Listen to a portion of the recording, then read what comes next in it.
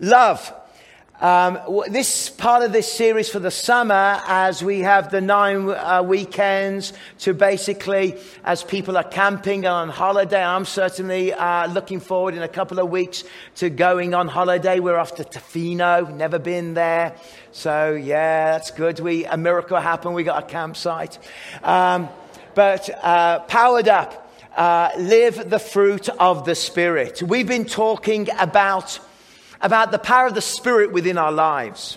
We've been talking about the manifest glory of the gifts of God that we all can experience in terms of the fivefold ministry gifts, and at different times, in different ways, we operate in those gifts.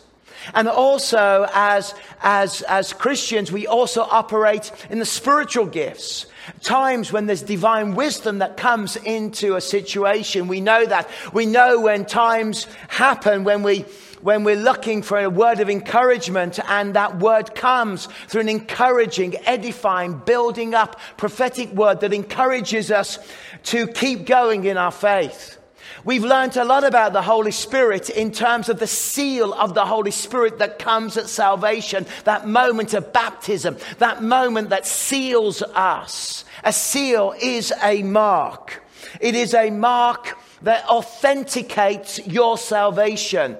It is a mark that comes and gives you security for your walk with God. It is the seal of the Spirit that comes and works in our lives and releases that affirmation that you are affirmed, that you are loved, that you are saved. And the reason you know that you're loved, the reason that you know that you're saved, the reason you know that you're different is because the Holy Spirit, God, the third member of the Trinity, a person, eternal, the Spirit of all truth, the Spirit that was at creation, the Spirit that breathed the Bible, the Spirit that comes and teaches us things, the Spirit that comes and convicts us, the Spirit that comes and reminds us, the Spirit that comes and empowers us, the Spirit that gives us gifts, and the Spirit that always leads us to Jesus. This Spirit dwells in you. That's a mark of us being born again. Born of the Spirit dwells in each one of us. But so often we can chase the power, the spectacular. But actually we should chase the transformation of our characters. That our characters are transformed, that we become. And this is why Paul wrote in Galatians about the fruit of the Spirit. And each Sunday we are going to be exploring a fruit and unpacking what it means to know the fruit of love, the fruit of joy, the fruit of peace. We will know those fruits at work within our lives, making a difference in how we foster the fruit of the Spirit within our lives. So we're going to start with love. And as we start with love, it's the power of agape love that makes a difference. It's the power of God's love. Of God loves that comes and changes our lives. It is there. It is present. Agape love. There are 3 things that remain: faith, hope, and love. And the greatest of these is love. The nice thing about what's happening at the moment in the Okanagan is that weddings are back. Honestly, Michelle texted me the other day, these are all the weddings that you're officiating or that you have to attend. Not have to, I've been invited to. I love to attend weddings. If you happen to be married this week and I was there, I loved it. Really. And this text came through with all these lists of dates, and because I keep asking, I keep going, when are we doing that? What are we doing here? You know, men are so dim sometimes. But of course, marriages are back, and I was at one yesterday, and it was glorious at Gallagher's Canyon, overlooking the canyon. And when you looked, you saw all of the bridesmaids, of which my daughter was one of the bridesmaids, and the gorgeous couple who, the young lady came through Pursuit School and is now serving the Lord in Medicine Hat. That, you know, there is a God that sent, anyway. And And I looked at the scene and it was perfect. I thought, wow, it was beautiful. But there was a little sign to the left that said, mind the cliff. And the danger is that when we forget that our life has to be built on, yes, faith, yes, on hope, but yes, on the greatest of all these. It's pretty clear what Paul is saying. The greatest of all these is love. Why? Because love is patient. And fostering patience in our life is key. Love is kind. Love does not envy. Is not arrogant. Love is not self-seeking, always to put oneself forward. Love is not self-seeking. Love does not dishonor others by the way that we speak and the way that we hurt each other. Love is not easily angered. It keeps no record of wrongs. Love does not delight in evil, but rejoices in truth. Love always. It always protects, it always trusts, it always perseveres, it always hopes. But he says the greatest of these is love. When you stand at a marriage, you look there and you see the beautiful scene looking up over the canyon, Mission Creek, and you see the sign, mind the cliff. And the danger is that we have to mind the cliff. And that cliff is that we fail to understand what true love is. As one pastor said, he was doing a marriage counseling. And we have a great marriage mentoring process in our church. We even do psychometric testing that helps you work out what you're going to argue over. I think we know what most things we argue over, but it helps us. And this couple came and they, went through the process. And one of the processes that I'm involved in is helping couples write vows and put them together. And so this couple wrote the vow, and then the vow they wrote, yes, for better, for worse, for richer, for poorer, in sickness and in health, or until we fall out of love with each other. And the pastor goes, what? Until we fall out of love with each other. Well, that seems a really loving thing to say. Pastor wrote, I didn't feel frustrated with them because the kind of society and the kind of culture we create is that we think that it's all on emotion, it's all on a feeling, and therefore it's about when we fall out of love. It's not about falling out of love, because what the Bible teaches is that love isn't just emotional. It's not just about emotion. It's about agape. It's about that love. It's about that commitment. It's about that willingness to say, I determine myself to love this person. I determine rather than to respond in the wrong way. Yes, life becomes hard. Yes, life becomes challenging. Yes, we have many choices, but our determination is that I choose to love. I choose to love.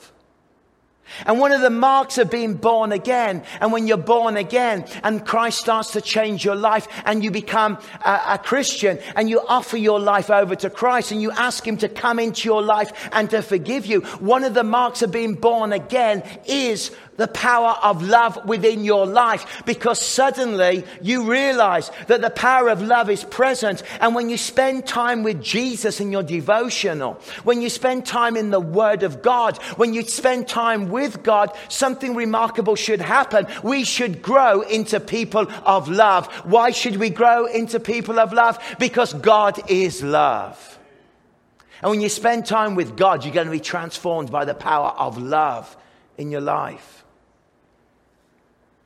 And so we understand that God is love. And my clicker has failed at this moment. There we go. There must be rebooting. You hear that? It's just the angels arriving. We know what real love is from Christ's example in dying for us. So we also ought to lay down our lives for our Christian brothers. And understanding true love is understanding how to truly die to yourself. Understanding true love is understanding how to die to your ego. Understanding true love is understanding how you respond to people, and sometimes you have to lay it down. See, I know people in our own congregation and beyond who in their marriage now faces challenges because of sickness, neurological diseases, that affects movement, that affects the ability, that often they find themselves, one of the spouses find themselves in a wheelchair. And when I look at these couples, I realize that they are showing the most profound expression of agape love and commitment to that person. It is quite moving and remarkable. Reminds me of reading a beautiful account of David Ireland. David Ireland wrote to his unborn child because he was dying of a neurological disease. And so he wrote these series of messages to his unborn child because he didn't know or believe that he would be alive by the time the child was born. And in one of these beautiful essays, he writes, "I can't believe your mother, how lovely she is. I say to her, shall we go out for dinner? Can I take you out for dinner?" She says, yes. But then she comes and she washes me. And she combs my hair. And she brushes my teeth. She dresses me and gets me ready so I can take her out for dinner. And then once I'm dressed and washed and clean, she gets the wheelchair and she gets me into the wheelchair and she wheels me out onto the driveway. She opens the garage and she backs the car out, the van. Then she gets out of the car, comes round the side, and she organizes the wheelchair in the right position. And then when the wheelchair is in the right position, she then takes the handles off and takes the support off and swings round and gets me in and then gets me into the van, closes the door. She then packs up the wheelchair and puts it in the back of the van. Then she goes and she closes the garage door. Then she gets into the car and she drives to the restaurant. Then she gets out, she parks the car, and then she gets the wheelchair out and puts it all up again. And then she gets me into the wheelchair. She takes me into the restaurant and she helps me choose the items on the menu. And once we've chosen the items on the menu, it comes and then she talks to me. And then what she does is she feeds me. And having fed me, she then pays for the bill. And I'm taking her out for dinner. She says, then she goes through the same routine. Back outside, back in the van, back home, the same routine, into my pajamas. And then she looks at me, your mother does, and she says, "Thank you, darling, for taking me out for such a wonderful dinner." Can I ask you a question? Isn't that agape love? Agape love is God's love. Agape love is the love that holds us together. Agape love is the love that says, I don't feel like it. I don't feel for like this, but I choose to love. I choose to give. I choose to do these things. Why? Because as Christ's example in dying for us, so we also lay down our lives for our Christian brothers, lay down our lives for a member of our family, lay down our lives for our spouse, lay down our lives for people around us, because this is what marks Christians completely different. It's our ability to lay down our lives. I often say to guys that I'm counseling and they're having marriage problems, I said, you just got to learn to get in your coffin and die. Die to yourself. You just got too many opinions, mate. Honestly. Learn to love. Learn to be kind. That's how the English people counsel. Honestly. It works really well. It's good. It's the English technique. To start to love and become Jesus is the way to do it. I hope you come back to church again. And there's a beautiful painting I did earlier, and it was beautiful. Just as I was thinking about this message.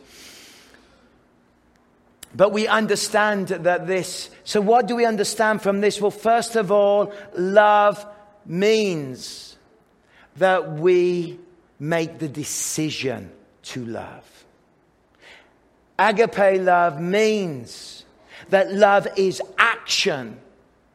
It also means that we have to be persistent and we have to learn. We have to grow in our love.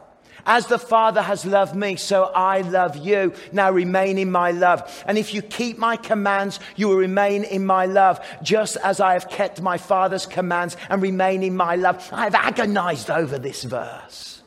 I've internalized it. I've memorized it. At times when I'm faced with this verse, I feel so sinful, so selfish. Because I know, and I'm saying, Lord, I want to have a baptism of your love.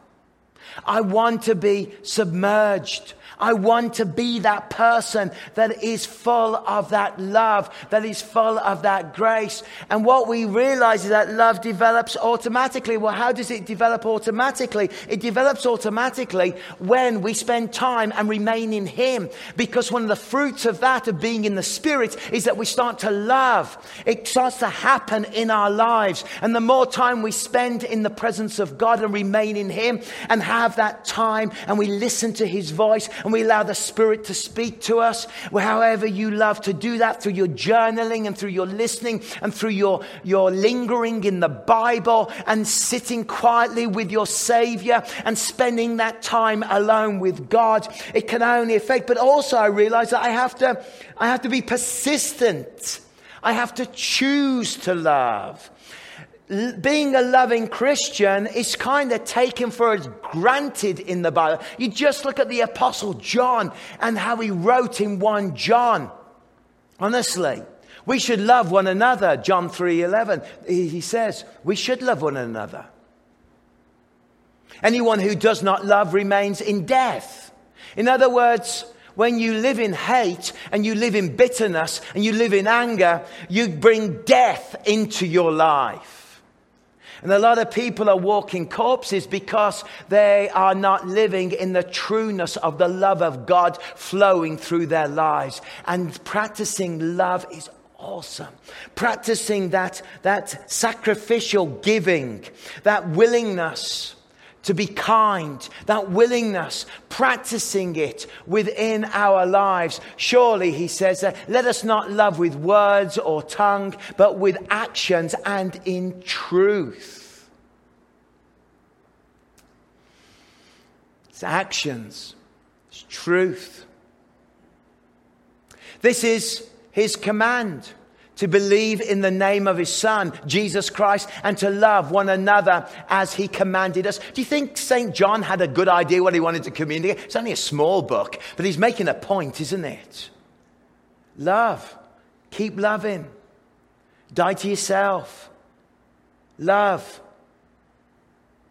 Learn to be gracious to one another. This is his command. Dear friends, let us love one another, for love comes from where? Love comes from God. And when you're exhibiting love, it doesn't mean you're a doormat, by the way. But when you're exhibiting love, it comes from God.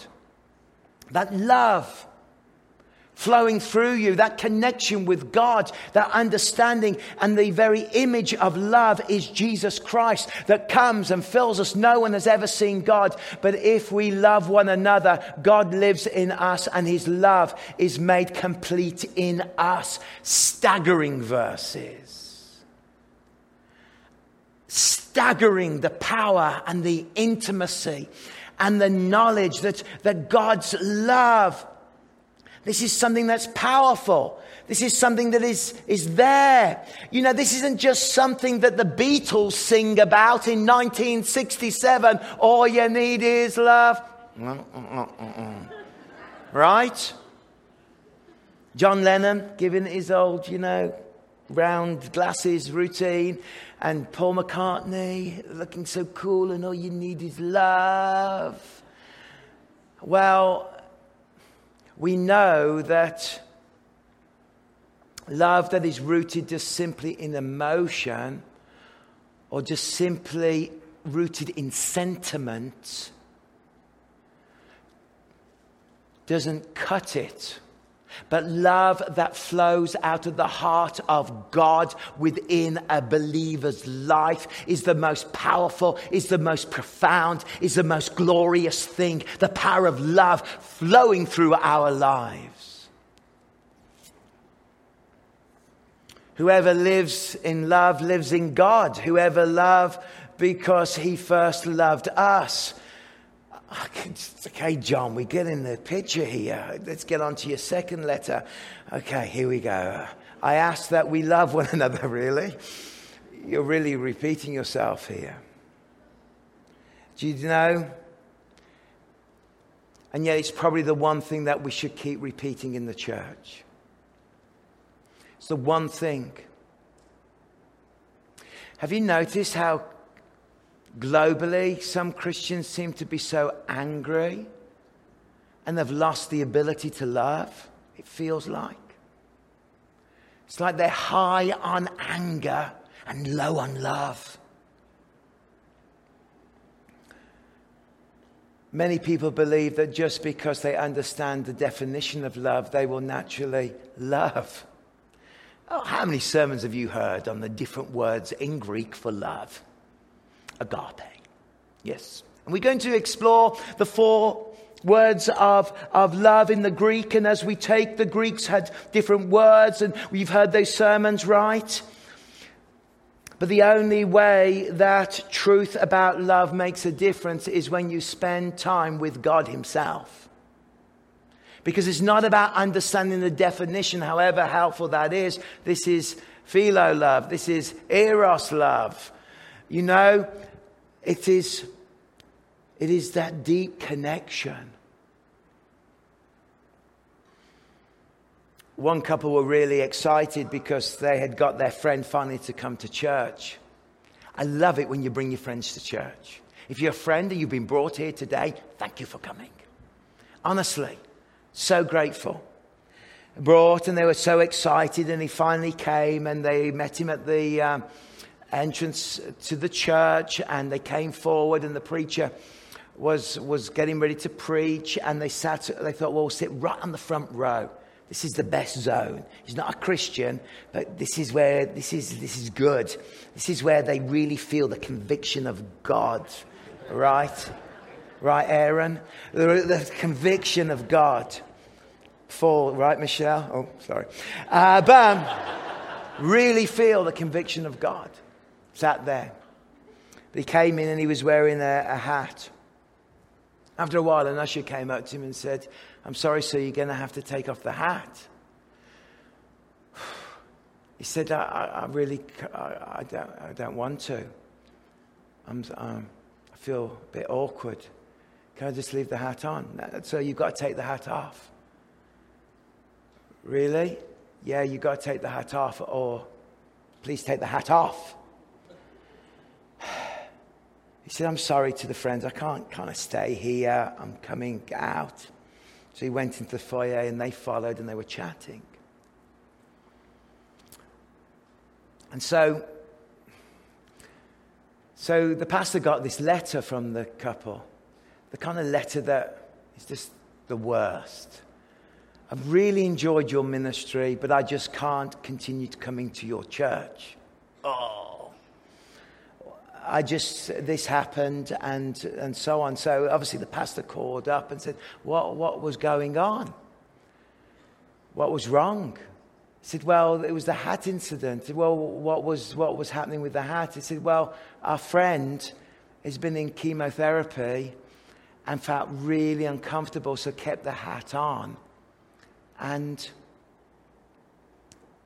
didn't want to take it off. The pastor was like, I'm so sorry. He called the usher up. The usher apologized. But it just illustrates the danger that we can become so religious about something without understanding that we forget the power of love or the power of understanding. That can happen. Honestly, if you come to church, I can't guarantee what everybody will say to you. I know what I'll say to you. But there are some people.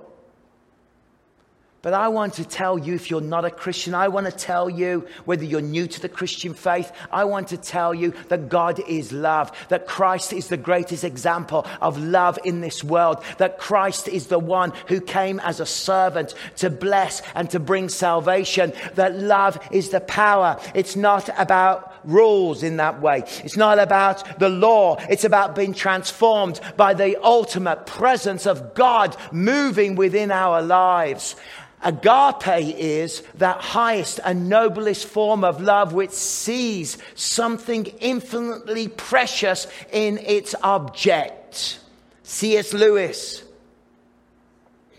What does this mean? It says when you look at another human being and you look at another person and you see them, you are seeing something infinitely precious in that person. Whether they are in that wheelchair or whether they are wearing that hat, which is irritating you, whatever that may be, there is something precious, something infinitely wonderful. And how infinitely precious? Enough that the Son of God would leave the Trinity, come down onto this earth, be nailed to a cross and die for this world. For the Son of Man did not come to condemn the world, but the Son of Man came to save the world.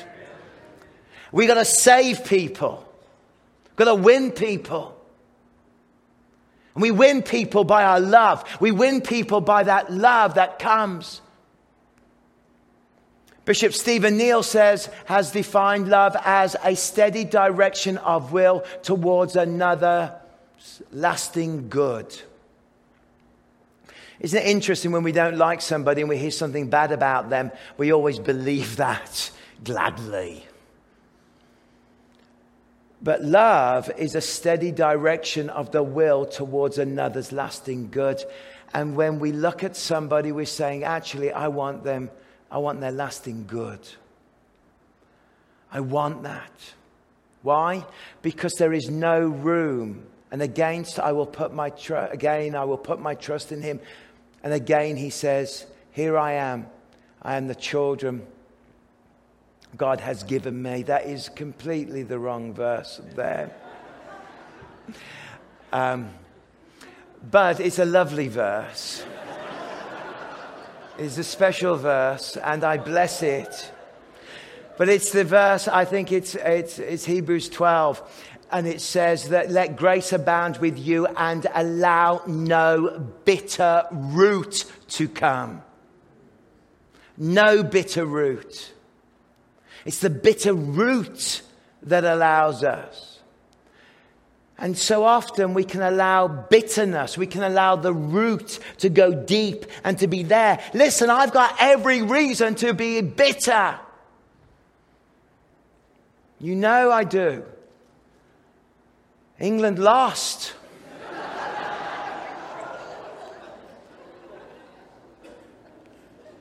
I don't understand why the English manager sent out elementary boys onto the course to take the elementary school boys. It's disturbing to me. I have a number of Italian friends. And you know who you are in this church right now because you were texting me. Who I now have to cook fish and chips for. And there are some of you who are from Britain also were very I won't go there. But you know. But seriously, I shook it off after 10 minutes. Got on with my life. But really, we can bear a grudge. And there is no room in the kingdom of God for grudges. Kindness. Kindness is the key. Kindness. Few understand that their potential to harm others with their words and their actions. Have you been to some churches and their parking lots when everybody leaves church? It's like love's in here, but no love out there.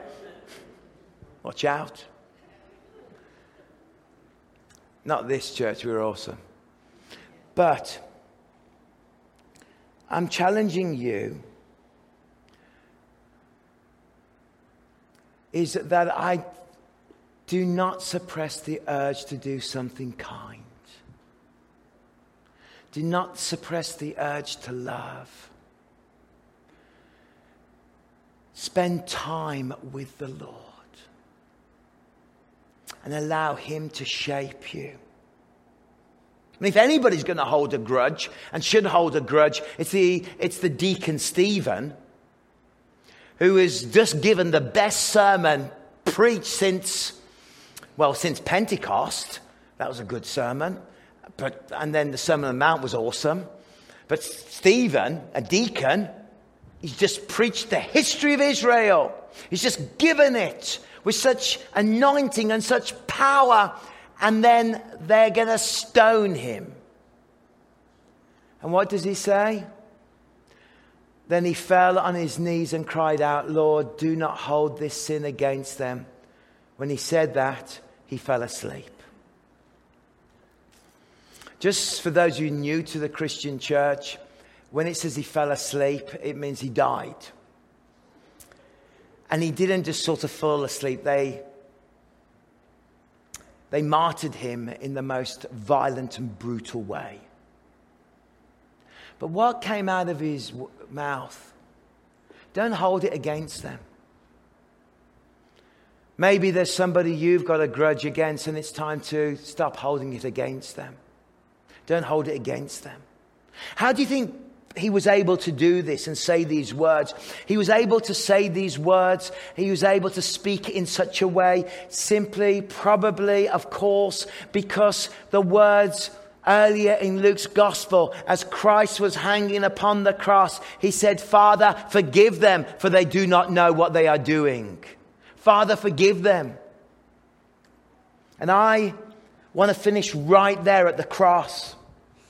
That the cross is the greatest example of sacrificial love. The cross is the example of atonement. The cross is the example that we choose to love even though those against us. It's that agape love. It's that love of the Spirit. It's the love that Christ showed. It's the love that Stephen emulated at that moment in Acts chapter 7. And our prayer is, Lord,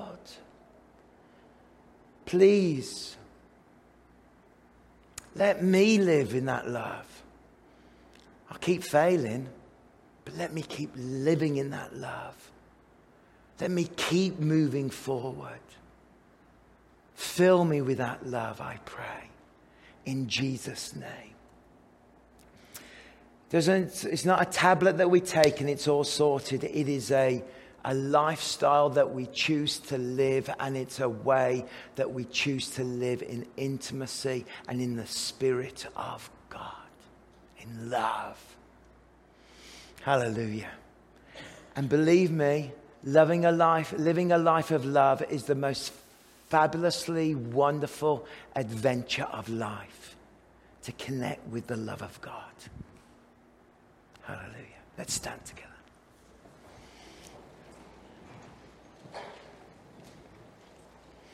Just before I pray, you may notice that there's an orange card just around you. And if you're new to Willow, you want to get connected, or if you're old and you want to get connected, you've been away for quite a while. If you're a young adult and you want to get connected, connect with Luke. He'll be in the foyer.